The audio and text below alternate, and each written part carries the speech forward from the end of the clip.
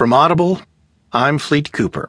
From the New York Times, the Upshot section, Claire Cain Miller and Quoctrung write, Rise in Marriages of Equals Helps Fuel Divisions by Class.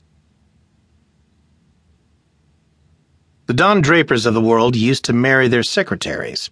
Now they marry fellow executives, who could very well earn more than they do.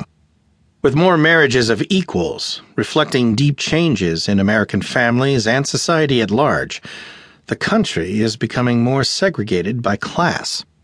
It's this notion of this growing equality between husbands and wives having this paradoxical effect of growing inequality across households, says Christine Schwartz, a sociologist who studies the topic at the University of Wisconsin-Madison.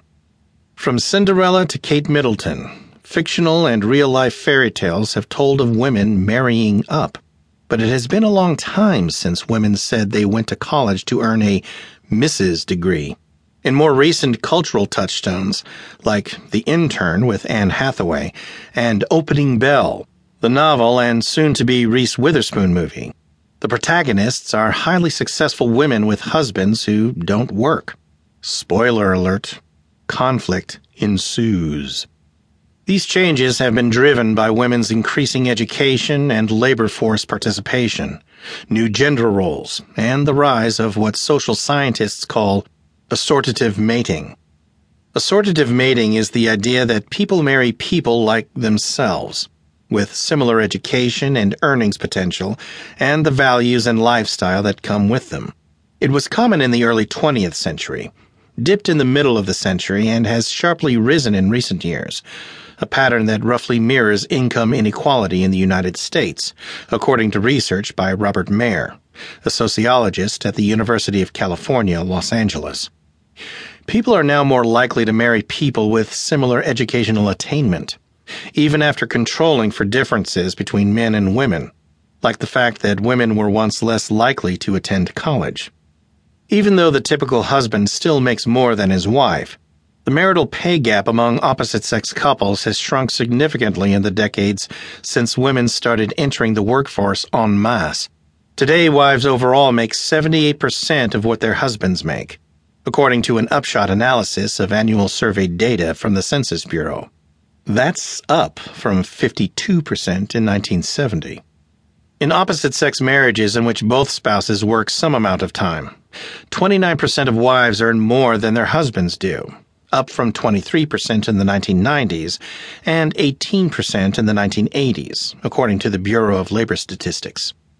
The marital pay gap still exists in part because women earn less than men in the economy as a whole, making 79 cents for a man's dollar. It reflects the stickiness of gender roles at work and at home. Marriage significantly depresses women's earnings, and the arrival of children has an even stronger effect.